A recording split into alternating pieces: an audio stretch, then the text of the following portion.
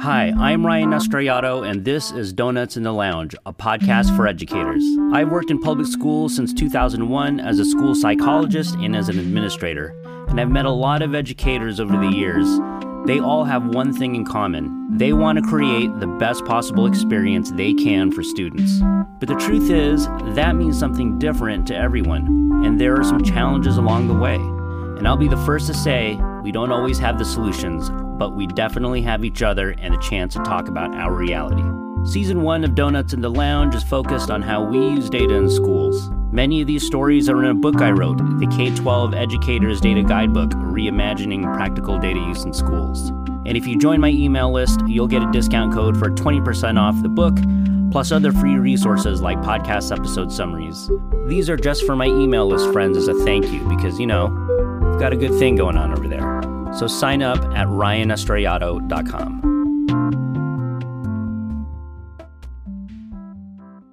In this episode, I got to hang out with Graciela Flores, who is a teacher, content creator, and one of the first people I talked to while researching my new book, the K-12 Educators Data Guidebook. Okay, question for y'all in the lounge. Do you ever wish someone with lots of experience in the classroom would open up their bag of tricks and talk to you about how they work? If that's you, you'll want to settle in and check this out. It's like a mini workshop on a couple of topics: dual immersion instruction and practical data use, whether you teach in a dual immersion classroom or not. So grab a coffee and your favorite donut, and let's go deep on dual immersion and data use with Graciela Flores. Enjoy the show.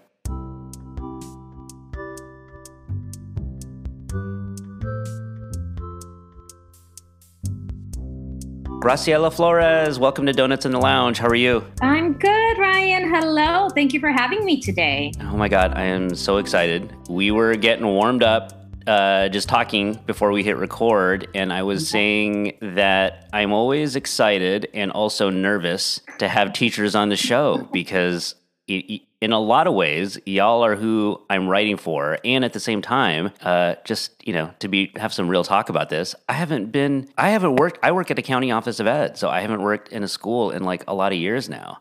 So I always get a little nervous about this. So I'm happy that you're here, though. So thank you for coming. Of course, and I'm happy to share my experiences, my stories that I share constantly every day with my coworkers, with my students, and I'm just happy to share this with you today. So thank you. You're welcome. I'm happy too. I can't wait. In a little bit, we're going to jump into how you got into teaching and education. I also want to talk about some really cool creative work that you're doing. But first, we have to talk about a really important question, which is, this is a show called Donuts in the Lounge, and I need to know, do you have a favorite donut?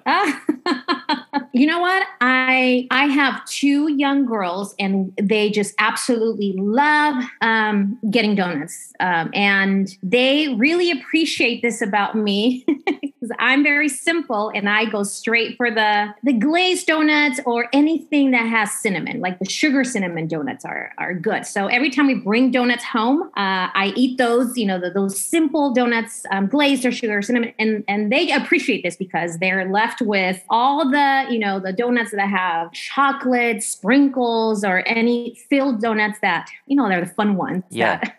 Oh, that's really interesting. I'm not a fan of. Yeah.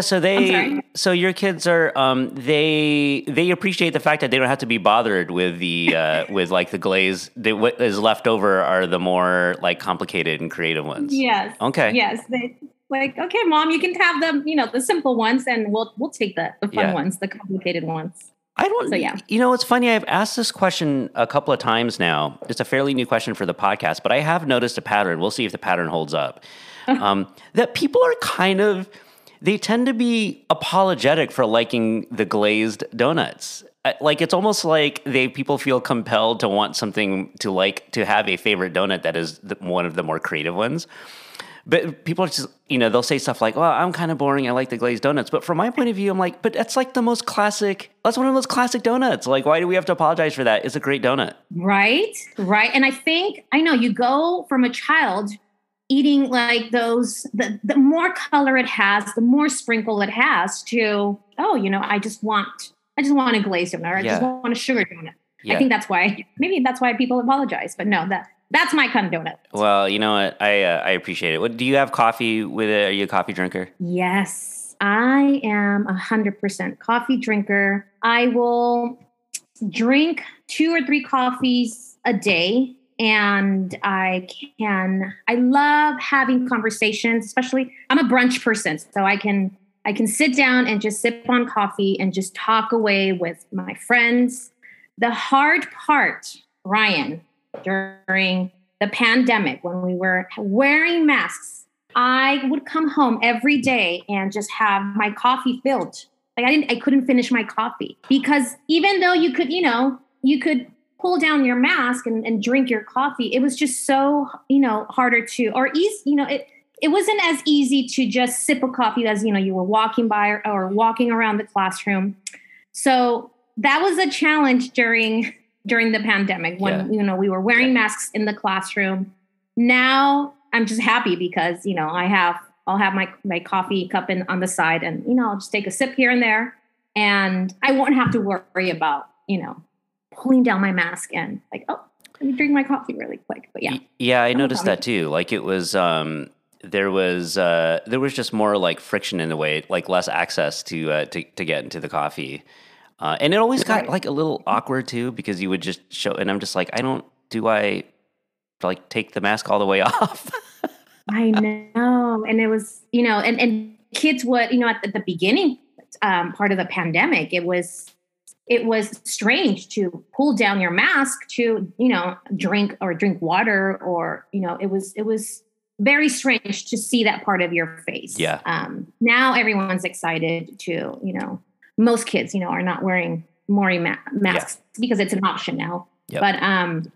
But yeah. Okay. So I got some questions for you just about like how you got to where you are. Because I know you've got a lot of experience and I know you teach in very specialized and creative ways. And I just want to start there. Like, how did you get into teaching? I think about this question, and there's actually 2 parts to this question. The first part of it is I didn't realize I wanted to be a teacher until I was in college. So I remember I was in college taking just my general classes, and I knew I was heading that direction. I knew I was taking the education classes, and I knew I had to get an education because that was the right thing at that time. But I didn't know my purpose. I didn't know my why.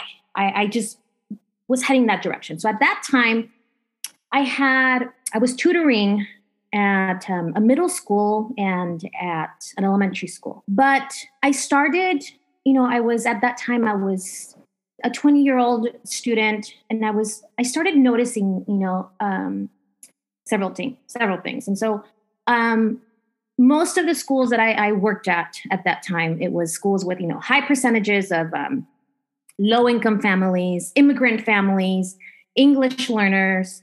And I started noticing that a lot of these students they lost their primary language, their home language, or their native language, their parents' native language. And so I started asking, just thinking and wondering why. Why is that happening with a lot of the students? And this was already in middle school. And I questioned it more because at that time I was at USD. And I interacted with a lot of international students. And I remember thinking, these international students know more than 2 languages. Like here I am, I feel proud of knowing English and Spanish. But whoa, look at these international students. They know more than 2 languages. And they're just so proud of it. And they're coming to the States and they're continuing to learn. And so I would go back and forth from, campus to, my tutoring job. And I just started questioning that at that young age. And so I thought, why is that happening? Why are the parents letting go of, that native language? Do they think that English is better than, their native language? And so anyway, so those are the questions that I started thinking. And so then as I continue my education, I bump into, which is where I'm at right now. I'm a dual language immersion teacher. And so what that is, the purpose of dual language programs, they have 3 goals. So that way, just get an idea of what, these programs do. There's 3 goals. So the first goal is to develop high levels of language proficiency and literacy in both languages. So it's English, and then there's that second option, whether it's Spanish, Mandarin, French. There's different types of options. Students develop high levels of thinking, listening, speaking, reading, writing proficiency in both languages. So you're treating both languages the same, equal. And then the second goal of this program is you're making sure that you're monitoring, right? You're monitoring, you're looking at data, you're making sure that these students are achieving that high academic goals. And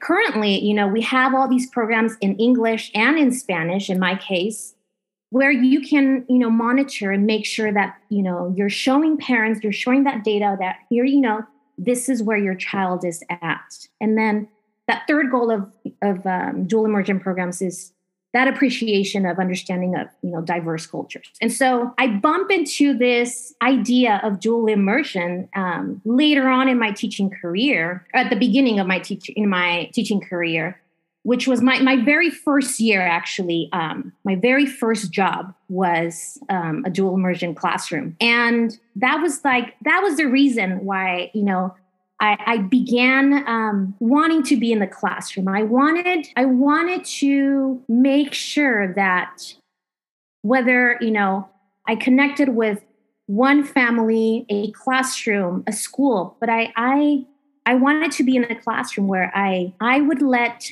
families know that you can treat both languages at the same level. You don't have to let go your native language. And so now in the program that we have English only parents who are asking, going to schools, and they're being, that they have lottery systems now because everyone wants to be in a dual language program. So right. We have English only parents who want, their children to be in these programs. And so that was kind of like the beginning of like my passion, and that's where it started. That's the first part. That's part one. Yeah, part one of your story. One of the things that stuck out to me about you, how you discover this part of your path is that you saw something outside of your job in education that sparked your interest, which was the story of the international students who, in a sense, weren't picking between one of the languages. Like they had both. They both played a part in their lives, and it's really interesting to me that was a thing that inspired you, and then you brought that into your education job. Here's my question: is when was the moment when you started to realize that that you could make that happen for kids in schools, and it was a thing that you could actually do as a teacher? That is to say, teach in a way that values both a language. When was that moment? I think when I realized that there was such a thing, there was a program that the San Diego, state of California, here in the United States, we actually had a program that offered parents. There's option for parents. And at that time, I, as a young student, I didn't know if there was such thing as, as that option. I didn't know, if in middle school they had, 'cause I'm an elementary school teacher. And so at that time, I didn't know. I was just going to work and I was just tutoring students. But I realized, so a couple of years later, as I was finishing my education, I realized I bump into this program and I think, whoa, there is such thing as a program where students can learn in 2 languages. And I thought that there wasn't. And I think that parents, especially when you're working in, in Title I schools, low income families, and they're not getting the information And I feel like I kind of experienced that too as a, my family, my parents came to the States as, they're immigrants. And so they knew they just wanted me to learn Spanish, and they wanted me to keep their, my native language. And so I was able to learn both languages. But they didn't know how to do it. They just knew they wanted me to do that. And I thank my family for that. I feel like my questioning at that time was where it sparked my passion. And that's when I realized that, whoa, there are programs out there, and parents do have options where, you can, if your homeschool doesn't offer dual immersion, you can actually apply for a zone transfer and say, I want my child to be, in a dual immersion school. So I think that's where it started. Is there a way that, so to backtrack, I first met you when I was researching for my book, the K-12 Educators Data Guidebook, and we spoke on the phone, and when we talked, you had shared some of the ways that you use data in schools, which I'd like to dig into, because one curiosity I have is, are there features to teaching a dual immersion class that require you to use data in unique ways, or is it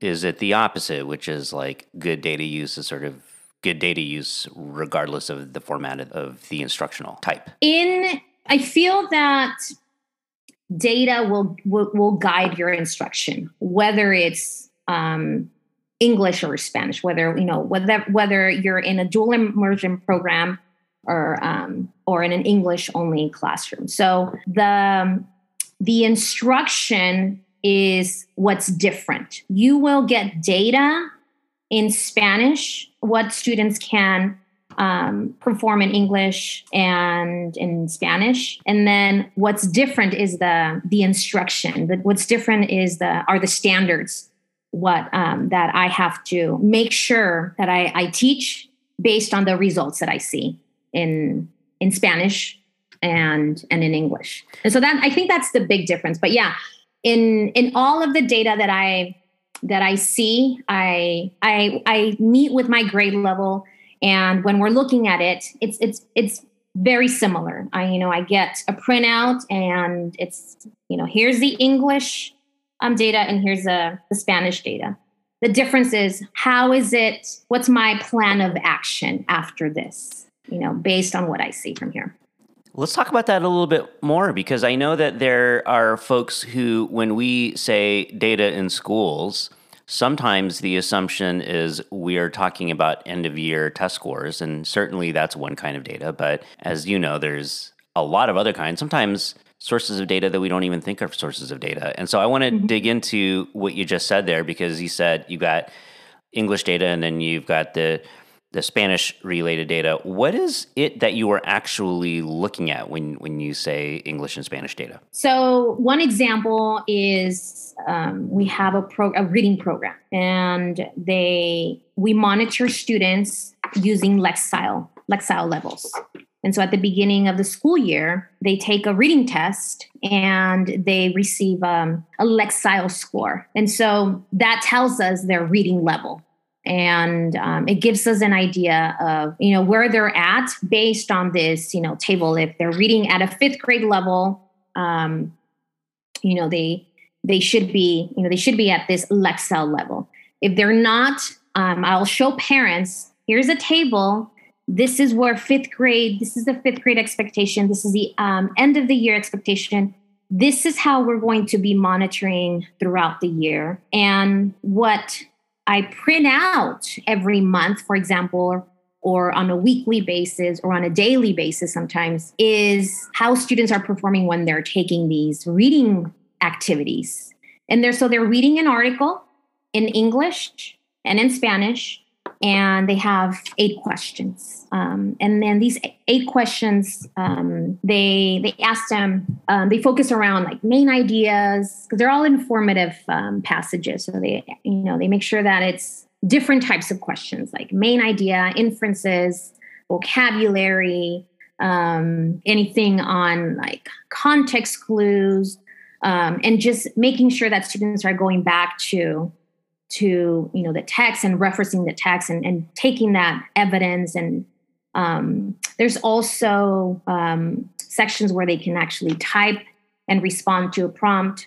So, but mostly the data that I print out is the one type of data, because there's another one that I do. It's one of my favorite ones, but it's the actual writing that they're responding to a question based on what they just read. Say more about that. Say more about the writing part. So they've been using this. So I teach fifth grade. Mm-hmm. So they've been using this program since second grade. So they're pretty good at taking these activities where they read a text and they can select the correct answer. And don't get me wrong, they are reading these passages. They're going through this and they're eliminating answers, and they're trying to select the best answer. But I feel like at this point in fifth grade, they're tired. It's so I've been using this program for so many years. I'm going to have to log in. I have to complete this activity because it's part of the monitoring project. Feeling like a little bit of a chore. Yeah. So it's like, is that real data? Is that truly their reading proficiency? And so that's why I say it's my favorite, the writing data, because every week I tell my students, okay, so after you're done with your article and and you answer your 8 activities, I have a question for you. And that question is based on I always, at once a week, I select. So they have options to select their own article. And then I select one article for them once a week. So I select an article and I give them a question. So that question, based on their responses, based on what they give me, it gives me so much information, Ryan. And that's why it's my favorite, because I can clearly see, and I just can scroll down, because these are one paragraph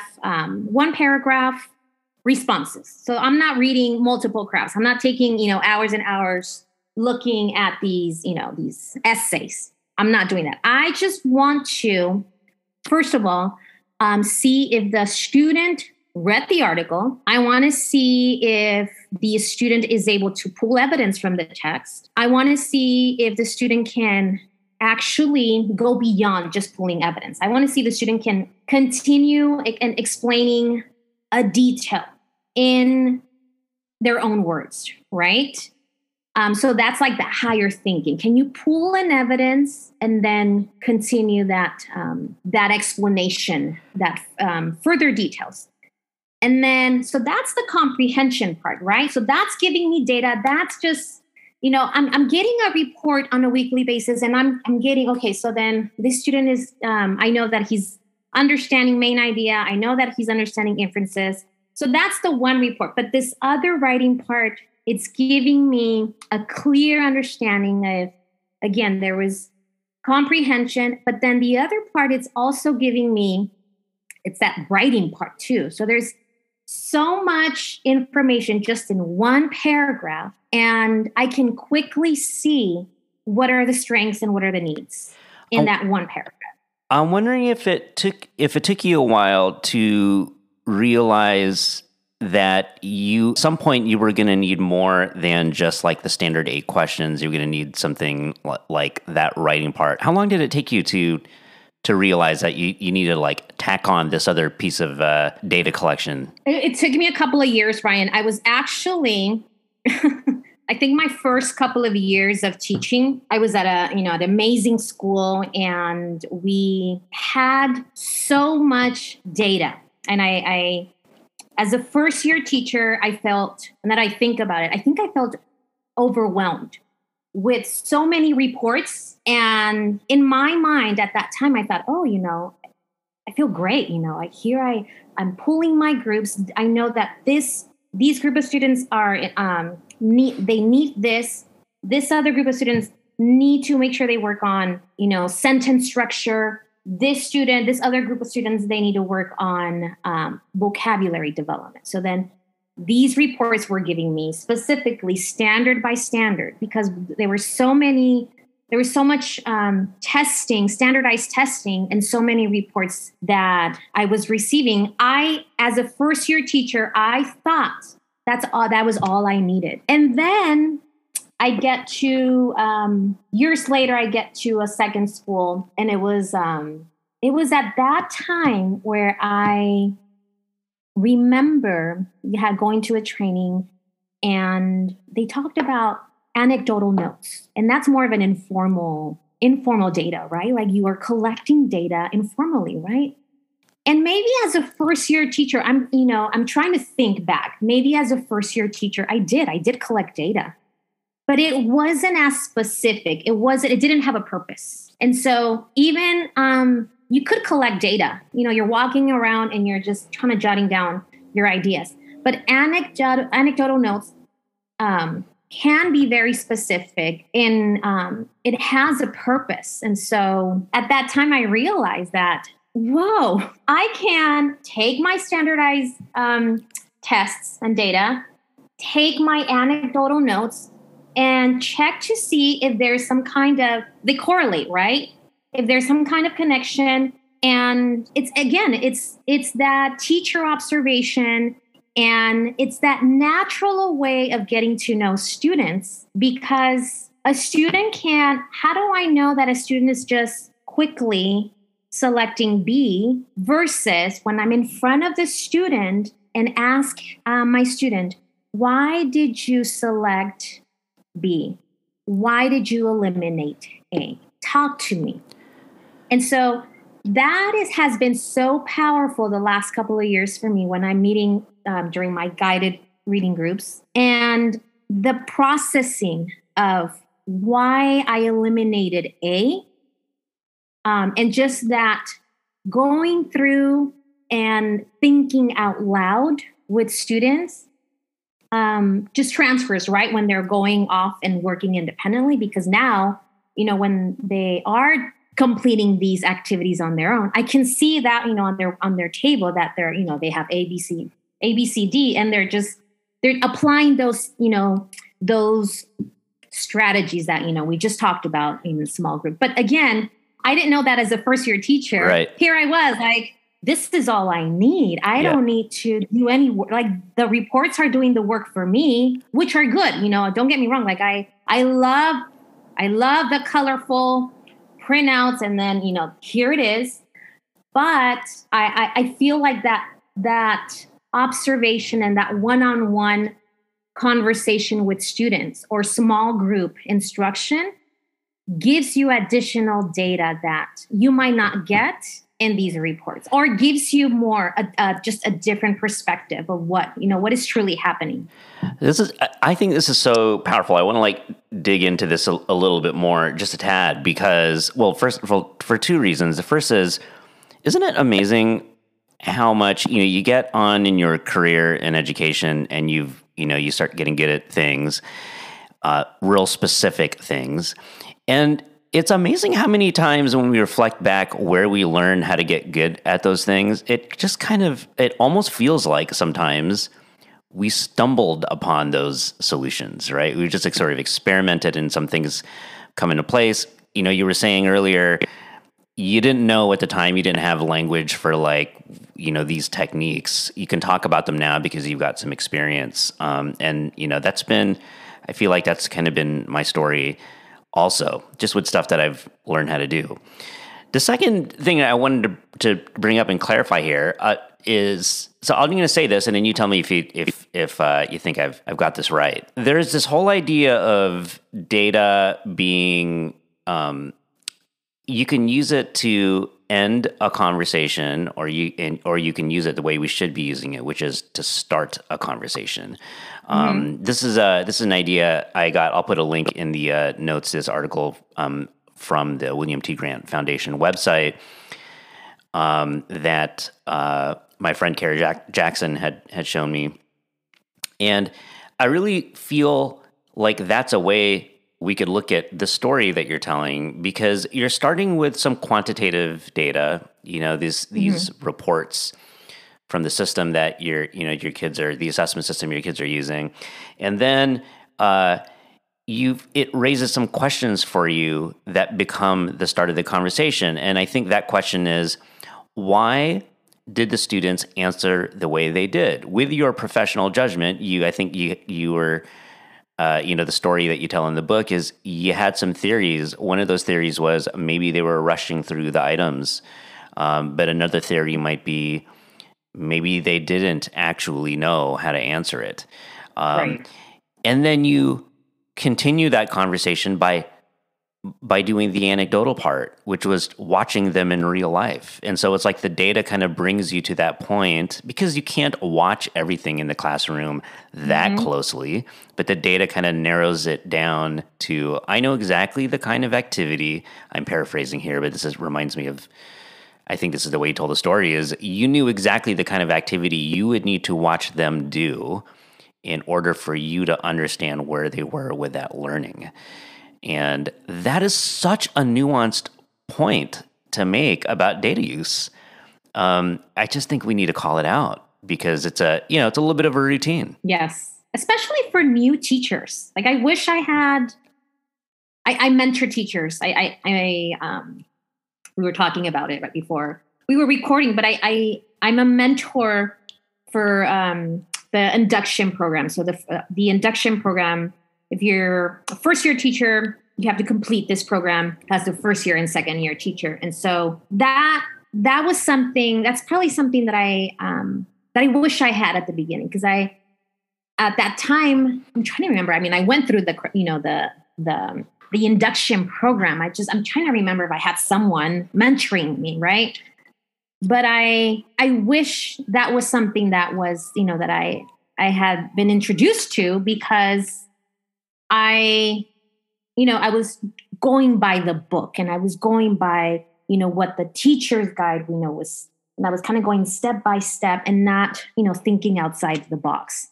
And so, do you think it's hard for, like, let's say, okay, this is a funny way to ask this question, but I think it could be interesting. Let's say, like, present day you could go back in time and go to, like, first year teacher Gracie and say, I have a message for you about the way that you can do this. And then you explained it to her. How well do you think at first year Gracie's level of experience would she be able to grasp this powerful technique? Or would you have to, I don't know. It's always a question I have. Like, what do you think would happen there? I think there's always, you always need to you have to go through that experience, right? Right. Like, I feel like someone can tell you, can tell you all this great information, but I still think you have to go through that experience. Yeah. The other thing I wish I had at the beginning of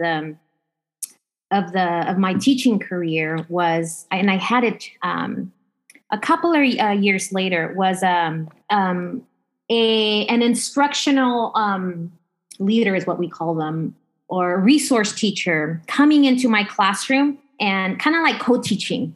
And so, and looking at data together and talking about, how my students were, progressing. And it's almost like that cycle, right? Like you're looking at the strengths and needs, and then, what you're doing well, what students are doing well, what is it that they still need? What is it that you're going to do in your instruction? Trying this, in instruction, testing, and then again, looking at that data again. And I didn't. I had that later in the years. And so that's like another part too. Like, I wish I had a mentor or a resource teacher kind of like guiding me and having these conversations and looking at, these numbers and just kind of coming into my classroom and say, hey, let's try this, or, this is going well, let's continue to do this. But I feel like you still have to go through the experience, right, and then later, learn, like, go through that whole process. I think we might have, it's very possible that we have listeners who, like you, mentor other teachers. And so if there's anybody listening right now who mentors other teachers, what would be your advice to them for a really simple thing they can teach their first-year teachers about how to use data in a nuanced way? It's that conversation, and I feel like you do have that conversation with your colleagues on a daily basis.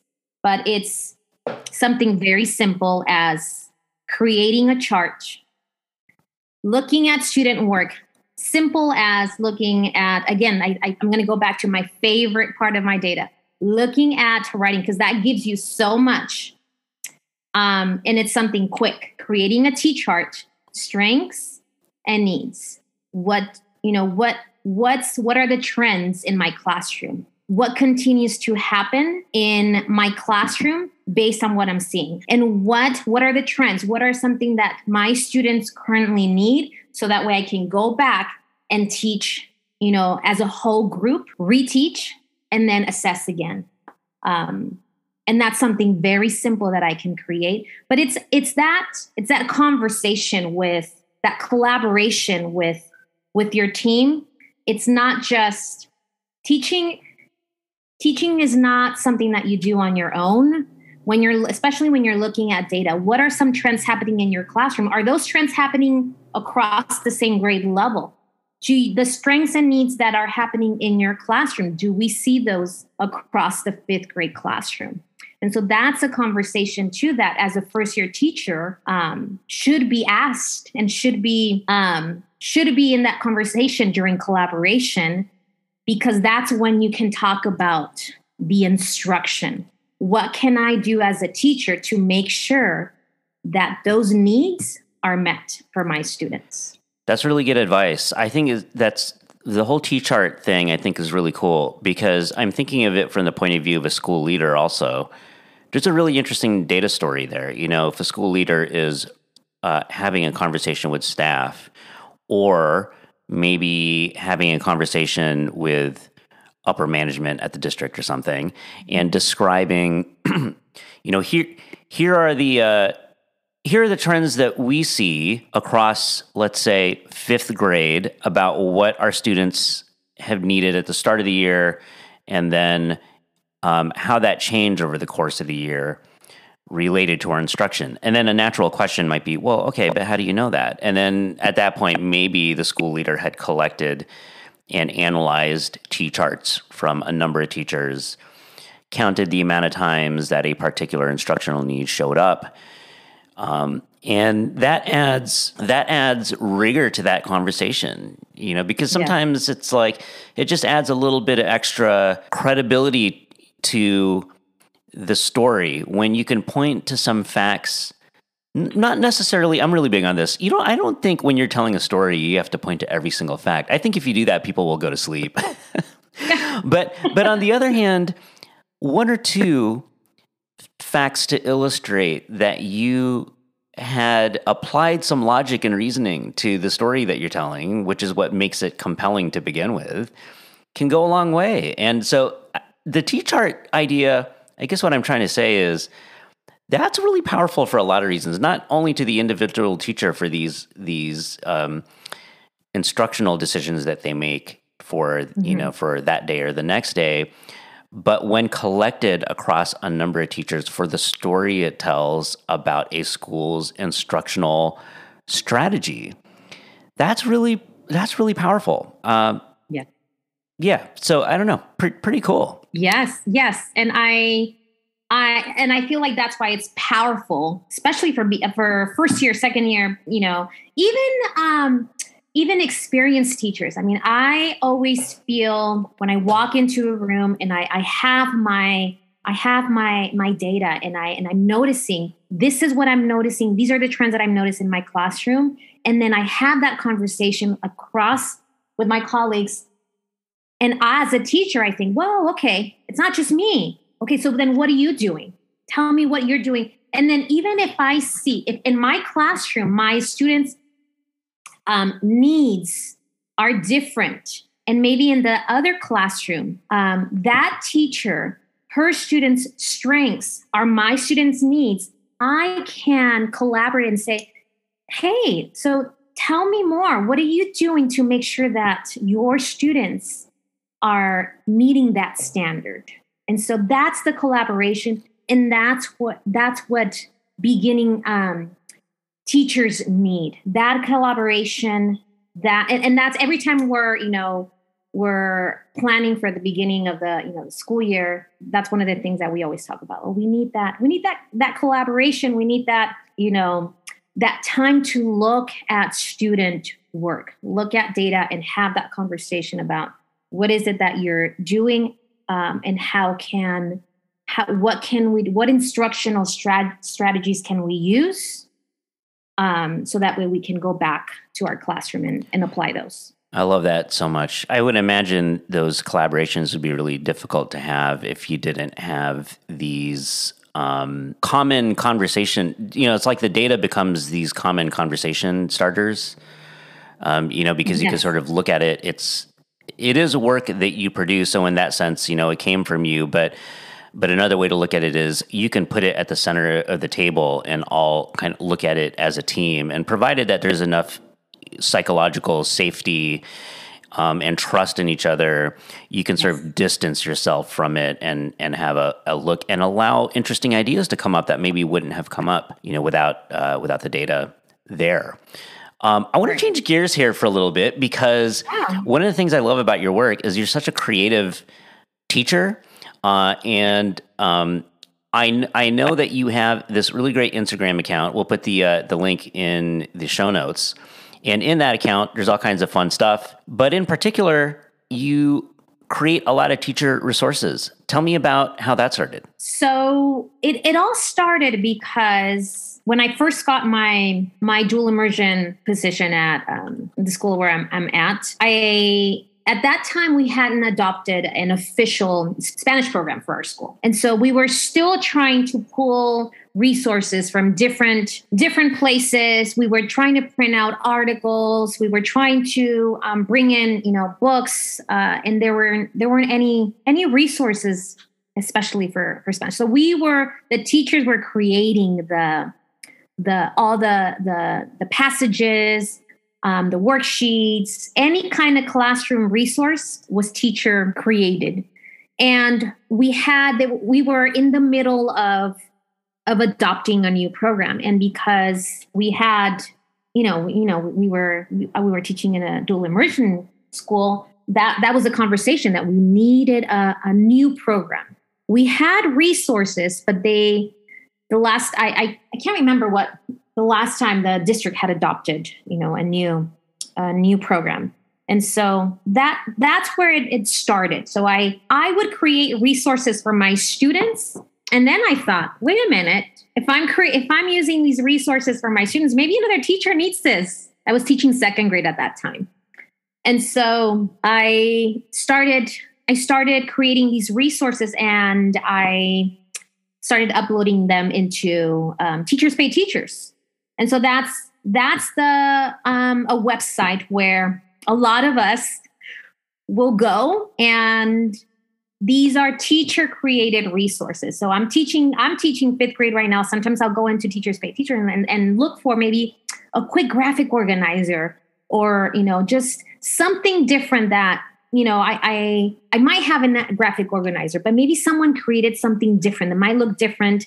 I might have already a graphic organizer that's, I've been using the last 7 years, but maybe a teacher has it organized in a different way. Or maybe there's so much in that website that, again, these are teachers creating resources. And so that's where it started. And especially in Spanish, right? Now we have an adopted program where, I actually have, articles in Spanish, high level, that, the vocabulary in these articles and these passages are just amazing. So I'm not, I'm not on, online trying to create, these passages. So we have that. I'm still creating to supplement what we currently have. especially for grammar. So there's a lot of grammar that goes into the teaching, and so that's what I do. I try to make it fun so that students like what they're learning. I create songs. That's in my website. I create a lot of the resources that I have. It's what has worked in my classroom, and so I figured if it's worked in my classroom, it must work for someone else. Can you share an example of a resource that you made that's really helped people? So my favorite one, and I think that's how I got so motivated too, was I go every year. I go and present. It's called ATDLE. It's a national conference for two-way dual immersion programs, or teachers, educators.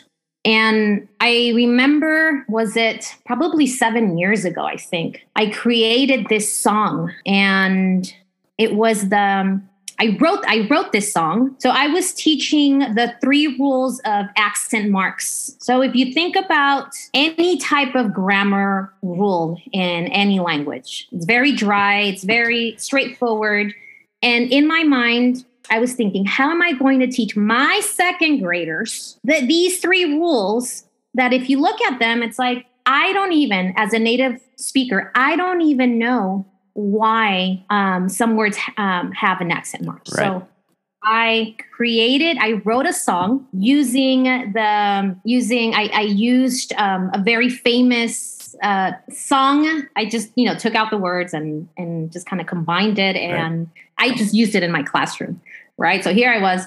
And so that's been my favorite one, because my students learned the rules of putting an accent mark on, these Spanish words using this, this song. I still taught them the lesson, but this was just in another part of the lesson where this song has all the different parts of the rules, and they just loved it. They loved it. And there's actually a little video, I think, in my Instagram where, the kids are singing. I think there's another one where I'm presenting and I'm teaching in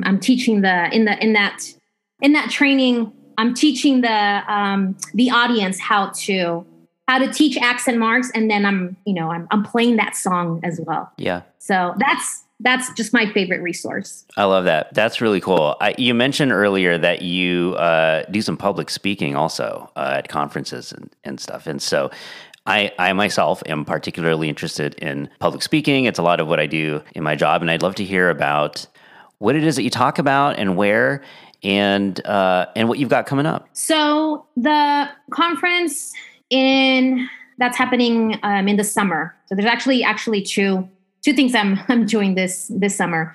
One of them is the one I just mentioned, ATDLE, and it's happening in Riverside. Mm-hmm. In this conference, I'm going to present. They call it a first-year institute for teachers, beginning teachers. And so what they do is if you're a dual language teacher or even a principal, you can come to this, to my session and learn about how to begin your program, or how to open up a 5th grade classroom as a dual language teacher. And so I'm just presenting everything about how does the first day look like, how I'm teaching reading, how I'm looking at data, how students are, what kind of work they're using or they're working on a daily basis, and everything that entails about a 5th grade in a dual language perspective. And these are meant for first beginning educators, and even administrators are coming into these sessions because they're probably opening up schools, and they want to see, what should a dual language classroom look like. So that's one thing I'm going to be doing at this conference.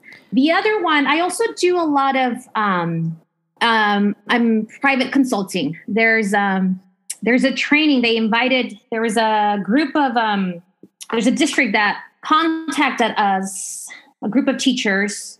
We're heading to Florida, and they just adopted the program that we use in Chula Vista, and they're a dual language school as well. And so we're going to do a training on how we use this program specifically in our classroom. So that's another part of what I do when I'm not in the classroom.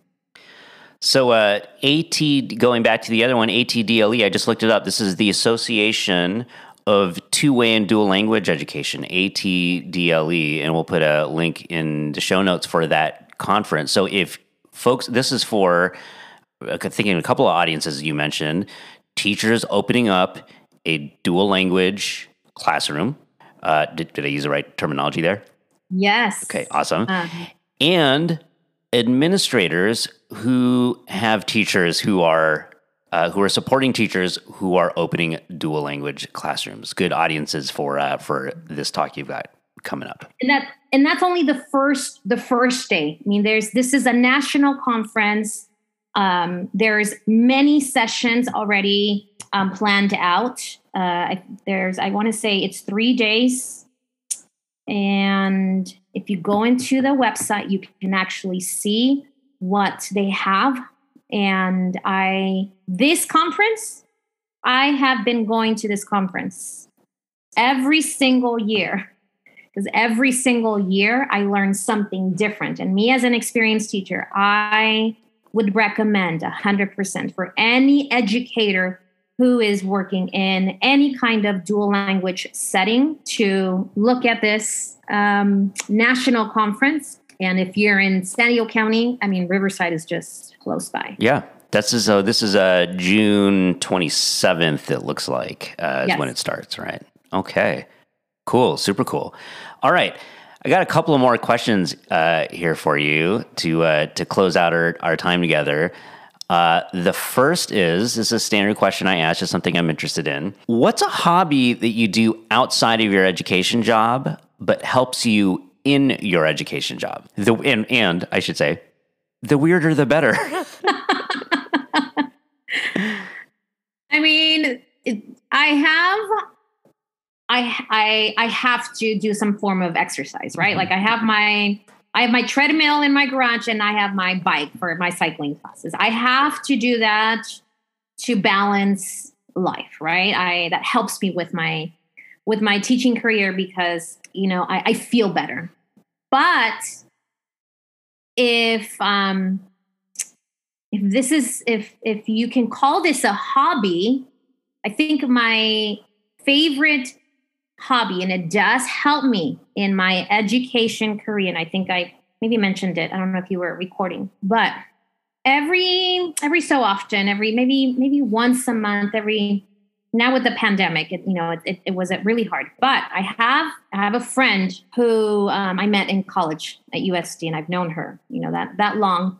But we like to go and try different brunch places and talk. She's in teaching, she's in education as well. And we just absolutely love to try new restaurants. She'll text me and say, "Hey, Gracie, there's, this place just opened up. You want to try this? Let's go." And we talk about everything, but including education, right? Like she is not, she's not in the classroom anymore. She was a teacher, but again, we come from two different perspectives, and we talk about education, and we talk about what she's seeing and what, I continue to see in the classroom, and that dialogue outside of work, right?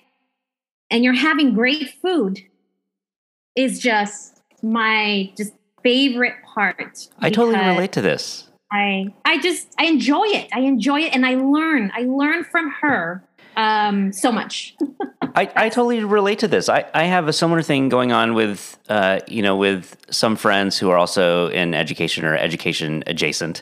There's something about I just think with the way education jobs are, it's so it's so hard to find the time where you can let your mind wander a little bit and it's so important for creativity, right? But it's tough unless you schedule in time into the education, your sort of education workday, to sit down and just explore interesting ideas, ask interesting questions, let the brain make connections across different things that are, you don't feel like there's a connection there, but you talk about it enough and then there is a connection. I wish that the workday had time for that. I understand why it doesn't. It's very busy and stressful, particularly now. I get that. But I wonder if that's like where the brunch thing becomes magic. Cause and you're not the first one. I'm definitely not the first one. Like lots of folks say, like, this is a thing that we do.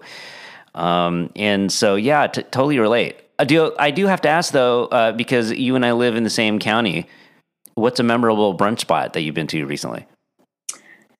There is the last one I went, and I think since I have little ones, I don't know if you've ever been to Farmer and the Seahorse. It's up north. Okay. It's in Torrey Pines. Farmer and the Seahorse. Yeah, check it out. Okay. Farmer and the Seahorse. It's hidden. It's not your typical Little Italy, Yeah. It's hidden. It's in Torrey Pines. And I absolutely love this place. If you have family, if you have little ones, there's this whole area. It's open. So there's an indoor, but even if you eat indoor, there's like these big glass doors that, it's open. And the environment, food is great. The coffee's great. I've taken my family. So I went with my friend, and then I took my family back because I'm like, oh my gosh, this is perfect. Cause I can, my 4-year-old can run around here while I'm still drinking my coffee. And my 9-year-old too can, run around, and it's great. I've been there a couple of times, but yeah, that's my favorite one, because usually on the weekends, when I have my little ones, we try to find, places too. Cause I do like to, go out with my family to brunch, but it's really hard with little ones, especially, you don't want to, especially with a 4-year-old, that's hard. So sometimes, pandemic was my favorite part because, it was always takeout to go. Yes. We're, having brunch at or lunch at our house. Yeah.